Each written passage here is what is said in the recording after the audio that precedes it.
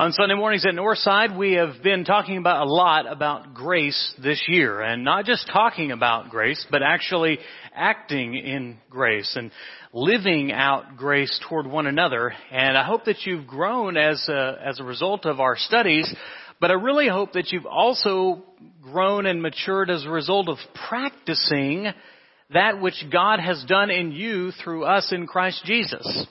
And so it's been with this kind of thought in mind that we've had these monthly challenges of living out grace, of practicing it, of putting it into a part of our daily lives as we go about and live. Grace is not just something to be thought about on Sunday. Grace is something to be lived out Monday through Saturday. And, well, Sunday too. As a part of that, in June, we have challenged you with this very simple grace challenge to give forgiveness. Now, I've put a little yes or no question right at the top of that, so for you to hand out, for you to fill out, because it's a very personal question. You know, grace is one thing to be received. Everybody loves grace. Everybody wants the forgiveness of God. But remember, Jesus taught us that the price of that forgiveness is this. We must be willing to extend forgiveness to others as well. And so it's a hard thing for us to ask and to say, oh, I need God's grace. I want God's grace, and I certainly need His forgiveness. And at the same time say, I'm unwilling to give it to someone else. They don't deserve it. They haven't earned it. You see, they haven't done what's right, and I'm just not going to give it to them because I'm in the right. Grace is about doing right, not about being right. The only one who did right and was right is God Himself. All of us, we fall short. Ephesians 4:32 is the verse which reminds us or sort of points the way for this challenge. And if you haven't memorized it, you can open in your Bible. Paul writes simply, be kind to one another, tender-hearted, forgiving one another as God in Christ forgave you. The most important word in that verse is the simple word as. And once we realize what we've been forgiven of and how much grace God's poured into us, how can we then be miserly in withholding it from others? So I want to challenge you this morning. Have you done that? Check yes or no. And if you haven't, the follow-up question would be, do you want God's forgiveness? Now, those two questions are closely connected. This morning, we wrap up our series that we've been calling Transforming Grace. And the idea is that grace makes an impact. It's not just a theological idea, but it changes us, who we are, and who God is transforming us into being. We're in Ephesians chapter 2. If you want to turn there, that's where we'll be for most of the lesson. And so far, we've learned how and why God's grace and His grace alone transforms us like nothing else could do. It takes us from being dead in sin to being alive in Christ. It transitions us from an old life to a new life. It brings us from serving the flesh to serving the Spirit. Our key text, as was just read for us, is Ephesians chapter 2, verses 6 through 10. And I want us to get this so much. I would like for us to read it together. And if you wouldn't mind, as you see the words on the screen or they're from your Bible, if you would just read the words that I have put in bold as we read together from Ephesians 2, 6 through 10. And God raised us up with Christ and seated us with Him in the heavenly realms in Christ Jesus, in order that in the coming ages He might show the incomparable riches of His grace, expressed kindness to us in Christ Jesus. Let's keep going. For it is by grace you have been saved, through faith, and this is not from yourselves. It is the gift of God, not by works, so that no one can boast. For we are God's handiwork, created in Christ Jesus to do good works, which God created in advance for us to do. We have to let grace transform when we understand that it's not something that we earn, but it's something that we respond to. Paul said in 1 Corinthians chapter 15, this is so interesting. He said, in reflecting upon the power and the might of the resurrection, he then pauses, pulls back, and he inserts a little personal statement in here. This is 1 Corinthians 15, starting in verse 9. For I am the least of the apostles, unworthy to be called an apostle, because I persecuted the church of God. And we always say, oh, the Apostle Paul. I mean, we sort of almost, we shouldn't revere that name. Paul would say, no, wait a second. Don't even begin to think of me on any sort of elevated plane, because I'm the least of the apostles. I didn't walk around with Jesus. I didn't hear the teachings. I didn't witness the miracles, at least firsthand. I was sort of an afterthought, an asterisk. And in my story, I was the opposite. I saw these Christians running around, these people, followers of the way, these Christians. And I said, we got to get rid of that. We got to stomp that out. That is going against God's chosen people. And it's upheaving what God had intended. And he was there giving witness to the persecution of Christians like Stephen. He was there watching as they gasped their last breath. He was giving okay as Christians were dragged and persecuted and in some cases executed. And then one day on a road to Damascus, he was blinded by the light. And he was blinded in such a way, and Jesus said, Lord, Saul, Saul, why do you persecute me? Oh, I know that Paul was changed, but it took a holy encounter to bring him to a holy moment, for him to realize that though he had been very sincere in his heart, he had been very sincerely wrong in all that he had done. I know that as he went through his ministry and his mission work and he preached the gospel of Jesus Christ to the Gentiles, to people that he thought he would never preach to, he is being used as Christ's chosen instrument. And yet, he cannot help remembering all that he's done. I'm the least. I'm the lowest. I came in late to the game. And even then, unwillingly. Now look at this. Look what Paul says in verse 10.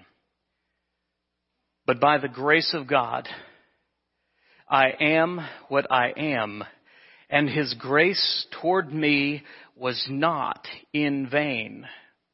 Some translations say was not without effect. On the contrary, I worked harder than any of them, though it was not I, but the grace of God that is with me. You see, grace makes all the difference within us. It made all the difference to the Apostle Paul. If you think about all the ways in which it changed the people that Christ walked with and that the church later ministered to, grace changed them. Verse 6 says, God raised us up with Christ and seated us with him in the heavenly realms in Christ Jesus. This is where it starts. Grace begins by raising us. Now, if you turn to Romans chapter 6, if you're following along in your Bible, Romans chapter 6 tells us the way to become a Christian. This morning, if you wonder, you say, well, I got saved, or I invited Jesus into my heart, I did all of these things. Well, let me ask you, did you do what Jesus said to do? Jesus repeated himself many times, and the Bible is very clear. Romans chapter 6. What shall we say then? Shall we continue in sin that grace may abound? By no means. How can we who died to sin live in it? Don't you know that all of us who have been baptized into Christ Jesus were baptized into his death? We were buried, therefore, with him by baptism into death, in order that just as Christ was raised from the dead by the glory of the Father, we too might walk in newness of life. For if we've been united with him in a death like his, we shall certainly be united with him in a resurrection like his. You see, there's this beautiful picture that Jesus said that you must believe and be baptized. But what's happened when you're baptized, the word there means simply to be immersed, to be buried, to be dipped. We have a baptismal right behind me, and I've been in that pool many, many times. But what's happening there is something much more than someone just going into the water. They're being washed in the blood of Jesus Christ. He says there's something magical in the water. No, there is nothing magical in the water except for the fact that Jesus said to get in it. And when he said he gets in it, there's a picture that we go down, we are buried. What's happened when you're burying somebody? You are committing that there has been a death. That there's an old life that's gone and is no longer with us. But then in that moment, we don't leave them under the water, thankfully. That would not be a good motivation to get people into the water. But we pull them up out of the water. We raise them out of the water, and they're all wet and sloppy. And I don't know how many times I've given people a hug and welcomed them as a newborn babe in Christ. And they've been buried. They've been washed. They've been raised because of the grace of Jesus Christ. And that is so beautiful and powerful. But hear me now. The raising doesn't just stop there. As I'm preaching to a lot of people who've been in the water, who were raised up from the water. Jesus never intended the being raised to stop at that moment. But we are called by his grace to be raised to a new level in how we think, in how we act, in how we live, in how we treat one another. This is so important that I want you to get this. Turn to Titus chapter 2, verses 11 and 12. You see, grace raises the level of how we live. As you're turning to Titus 2, 11 and 12, there are many times I have a conversation with my son. And it usually will start with the time or the phrase, and Ty will say, "But Dad, you don't understand. That's not how it is in the world. That's not how other kids do it." And I'll tell him, "Son, I know. But I have nothing to do with all of those other kids. I only have one. And I'm called as a parent, as a father, to raise you up in Christ. That's my first and foremost responsibility. And I realize that means you're going to be different. I realize that means you will not fit in. But that's who Christ has called us to be. Not as the world, but at a high water mark above where the world lives." Titus 2, 11 and 12. "For the grace of God has appeared, bringing salvation to all people." We talked about that, being baptized. "Training us to renounce ungodliness and worldly passions, and to live self-controlled, upright, and godly lives in this present age." You see, there's a higher standard when you're in Christ. You are called to say no to ungodly behavior and yes to godly behavior. What does that mean? That means on your job, when people are sort of sneaking in 15 minutes late and they're leaving 15 minutes early, you don't do that because you're a Christian, because you work not for your boss, not for your company, but you work for Christ, the risen Lord. And so you work in a risen way. And some people kill time on Snapchat and Facebook, and they are just running out the clock and letting their boss pay them while they do it. But you don't do that because you're of Christ. And you live in a risen way. When you get home and you're cruising through Netflix, and there's a lot of interesting things on Netflix, but there's a lot of garbage on there too. And you see the garbage and you say, "I'm not going to watch that because I'm going to live in a risen way. Because my mind and my body belong to Christ." And I don't just let my kids look on the iPad and just binge watch all of these terrible shows and don't pay attention to what you're watching or listening to, because I'm parenting in a risen way. You see, grace isn't just for a moment. It's for every day. We're called to live in such a way. Turn to Colossians chapter 3. It's not just about godly behavior and ungodly behavior. It's also about our thought life. Colossians chapter 3. If then you have been raised with Christ, seek the things that are above, where Christ is, seated at the right hand of God. Set your minds on things that are above, not on things that are on earth. For you have died, and your life is hidden with Christ in God. Raised people have raised thoughts.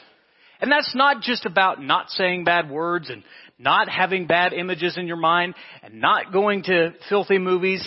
That's part of it. But it's about raising your mind above the thoughts of this world. If you are a person that is so weighed down by every political issue, if what you talk about and think about is the issue of the day on CNN or MSNBC or Fox News, you are allowing your mind to be corrupted by the things that are on earth.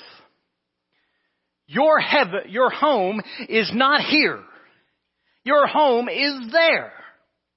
And you await a Savior from there.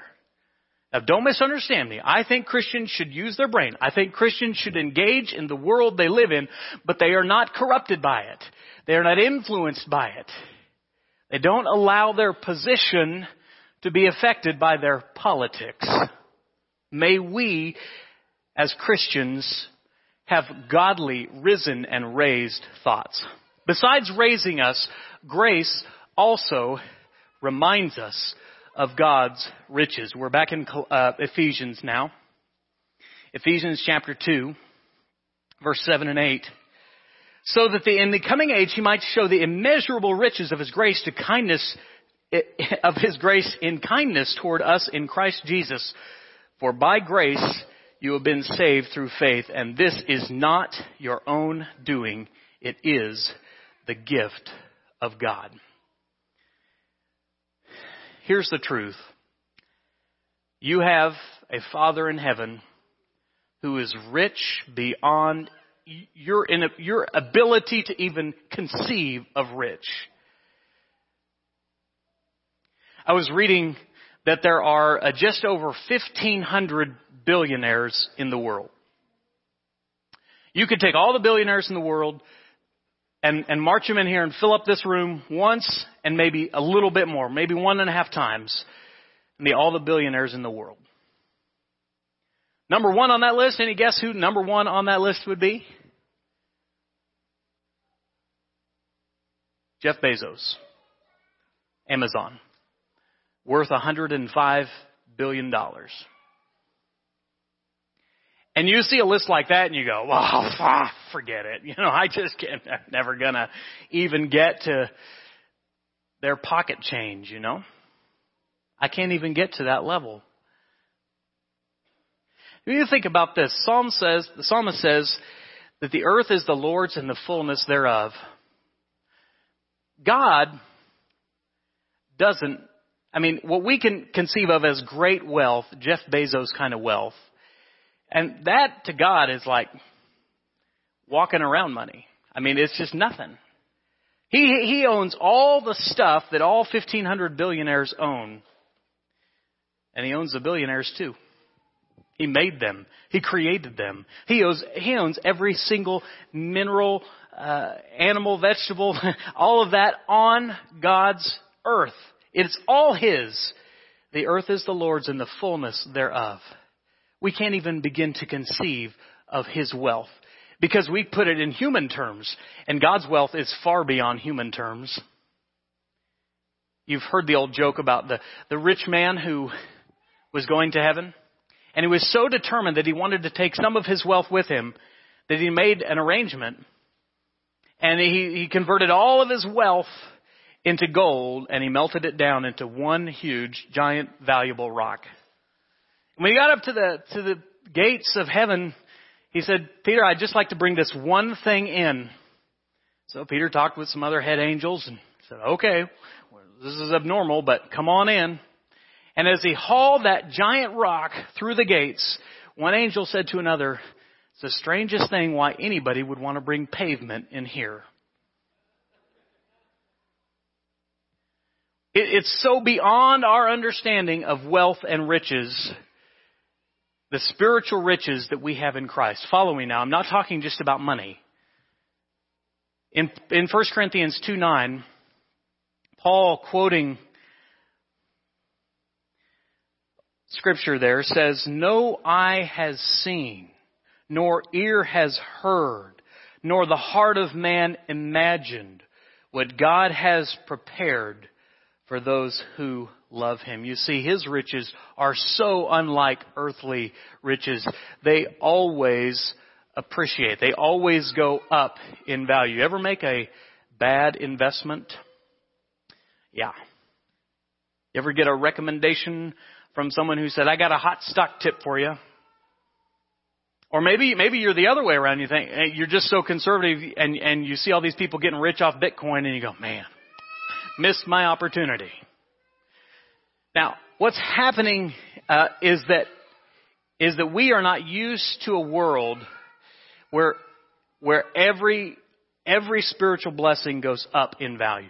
It always grows. It never goes down in value. It's always valuable. And furthermore, we're not used to a richness that is given to us instead of being earned. God has given you every spiritual blessing in Christ because it was impossible for you to earn it. Turn to just a chapter back in Ephesians, to Ephesians 1. In Ephesians 1, Paul is getting started on this treatise of the spiritual blessings. He says in verse 7, in Him we have redemption through His blood, the forgiveness of our trespasses, according to the riches of His grace, which He lavished upon us in all wisdom and insight, making known to us the mystery of His will, according to His purpose, which He set forth in Christ. You have every spiritual blessing. No, you may not be earthly rich, but in Christ you are rich beyond measure. The ability for your mind to even conceive, for your eye to even behold, for your ear to even hear the blessings that you have coming to you through Christ Jesus. They are beautiful, and they are immeasurable, and they are unknowable. The truth is that the riches of heaven, the Holy Spirit, which is a deposit guaranteeing our inheritance, are ours because they're a gift. If heaven's not a gift, I'm not getting in. If heaven's not a gift, you're not getting in. It is by the grace of God through Jesus Christ. The question is, how then will you respond? Grace calls us to respond. Ephesians 2. It is not by works so that no one can boast, for we are God's handiwork. Some translations say you are God's masterpiece, created in Christ Jesus to do good works, which God prepared in advance for us to do. You see, God's grace made a huge difference in the life of Peter, who was a common, ordinary, uneducated fisherman who may or may not have had a swearing problem. And God took His grace and poured it into Peter and made him the first preacher. And the grace of Jesus Christ was poured into a woman who was living in adultery. And Jesus Christ came to her and showed her mercy and then said, go and sin no more. And you know what He made that woman? Into a missionary who told many Samaritans about Jesus. This is the power of grace. It transforms us into something beyond ourselves. I was painting on a work crew this week. Some people said it was sure nice to see me working for a change. And I was painting, and somebody I was painting with was another adult, and he said, it's amazing what happens this week at work camp. Because you all take a bunch of volunteers, and I was telling him we had a few people who paint by trade and are professionals, but most of them are just volunteers like all of us. He said, it's amazing that God can take the woefully incompetent to do amazing things. People that are untrained to spread the message and the good news of His grace to other people. I'm looking at Adam Allen, and Adam didn't know I was going to do this, but come here. And the camera people need to know I'm moving now toward Adam. Come here, Adam. Now, Adam, I've watched Adam grow from a long ways. You have come a long way. Now, I don't know if you knew this, but Adam has recently decided you're going to do what? What life path are you going to take? Youth ministry. He's going to be a youth minister. Now, the amazing thing about this is, and by the way, bless you and pray. We have the elders praying for him. I've seen the teens this week. The next generation is a big challenge. But here's the thing. I knew Adam when he was a 7th grader. And my first instinct was not to say, put that guy in charge. Let him handle the children. No, not at all. But God is doing in Adam much more than Adam is capable of doing by himself. It is by His grace. You may have a seat. Thank you. Now, follow me this way, camera. Let me pick on Adam number 2, who's right back there. Now, Adam Clothier is, I could tell you some stories about Adam. And when I first met Adam, Toby didn't have the thought, hey, Adam, by the way, tell the congregation, most of them know, but tell them where you're headed tomorrow, right? Yeah. Okay? Northern Ireland. And you're going to do mission work, right? Mm-hmm. My first thought when I saw Adam Clothier as a 12 or 13-year-old boy was, send him around the world. But God's grace does it again and again and again. He does far more than Adam could ever do on his own. That's what grace is about. When people look at Adam or Toby or any of us at Northside and they go, how in the world did you get that guy? Or how in the world did you get that lady? We answer grace. Thank you, Adam. Do we understand that grace calls us to respond? People say, well, the grace of Jesus Christ saves us from sin, the wages which we were due. It saves us from spiritual death and eternity in hell. And that is true. It's not, however, just that you're saved from something. Grace saves you for something. It's not that you're just escaping the wrath of God. It's that you are going toward the plans of God, the power of God, what He has in mind for you. You are God's handiwork, being prepared to do good works, which He prepared in advance for us to do. This week, you may have thought you were just painting a home. You may have thought you were just feeding the hungry. You may have thought you were just clothing the homeless. You may have thought you were just greeting someone at CR. You may have thought you were just forgiving someone a way that they slighted you decades ago. You may have just thought you were praying for an enemy. But what you were really doing is being transformed by His grace and glorifying Him by letting His grace flow not just to you, but through you. We do good not to be saved. Okay? Doesn't have anything in the world with us being good or great or earning it or God putting another star on our crown or anything like that. We do good because we're saved. We don't do good to earn grace. We do good because of grace. It's a response which we have, which are naturally. So my final question is this. What will your response be? What will your response be? The way I can figure it, there's only 3 natural responses to grace. The first is simply to reject it. Drew went around to people 6 months ago, told them about Wichita Work Camp. They had a home that was in dire need of painting. We said, we're going to do this for free at no charge to you. Just come and let us paint. And they would say no. Because if it's too good to be true, it probably is, right? That's what the world teaches us. The world knows very little of grace. And so some people will reject it. Some people try to renegotiate the terms. They want to earn it. They want to pay it back. They want to just try and do enough good to pay back just a little bit of what God's done in them. And that's not what it's about either. And the third way you can respond is to reply by doing what He said.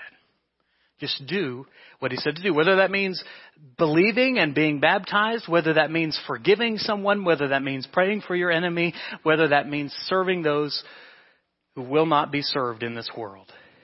We are raised with Christ to be raised to a new way of life. So this morning I want to challenge you with two things. One, be mastered.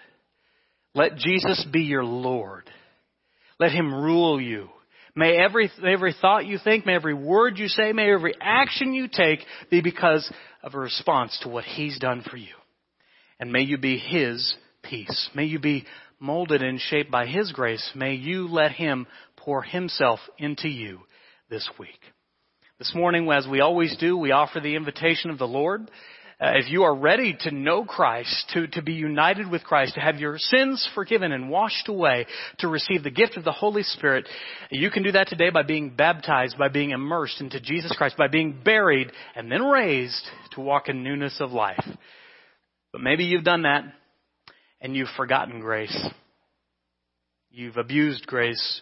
You've tried to earn it. You feel like you've wandered away and there's no use in trying to come back.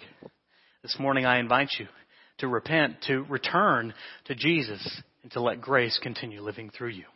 If you have a need, won't you come? We'll meet you down front and answer any questions you might have, pray with you in any way, and be willing to immerse you into Christ for the forgiveness of your sins. Whatever your need might be, please come. Together we'll stand and sing.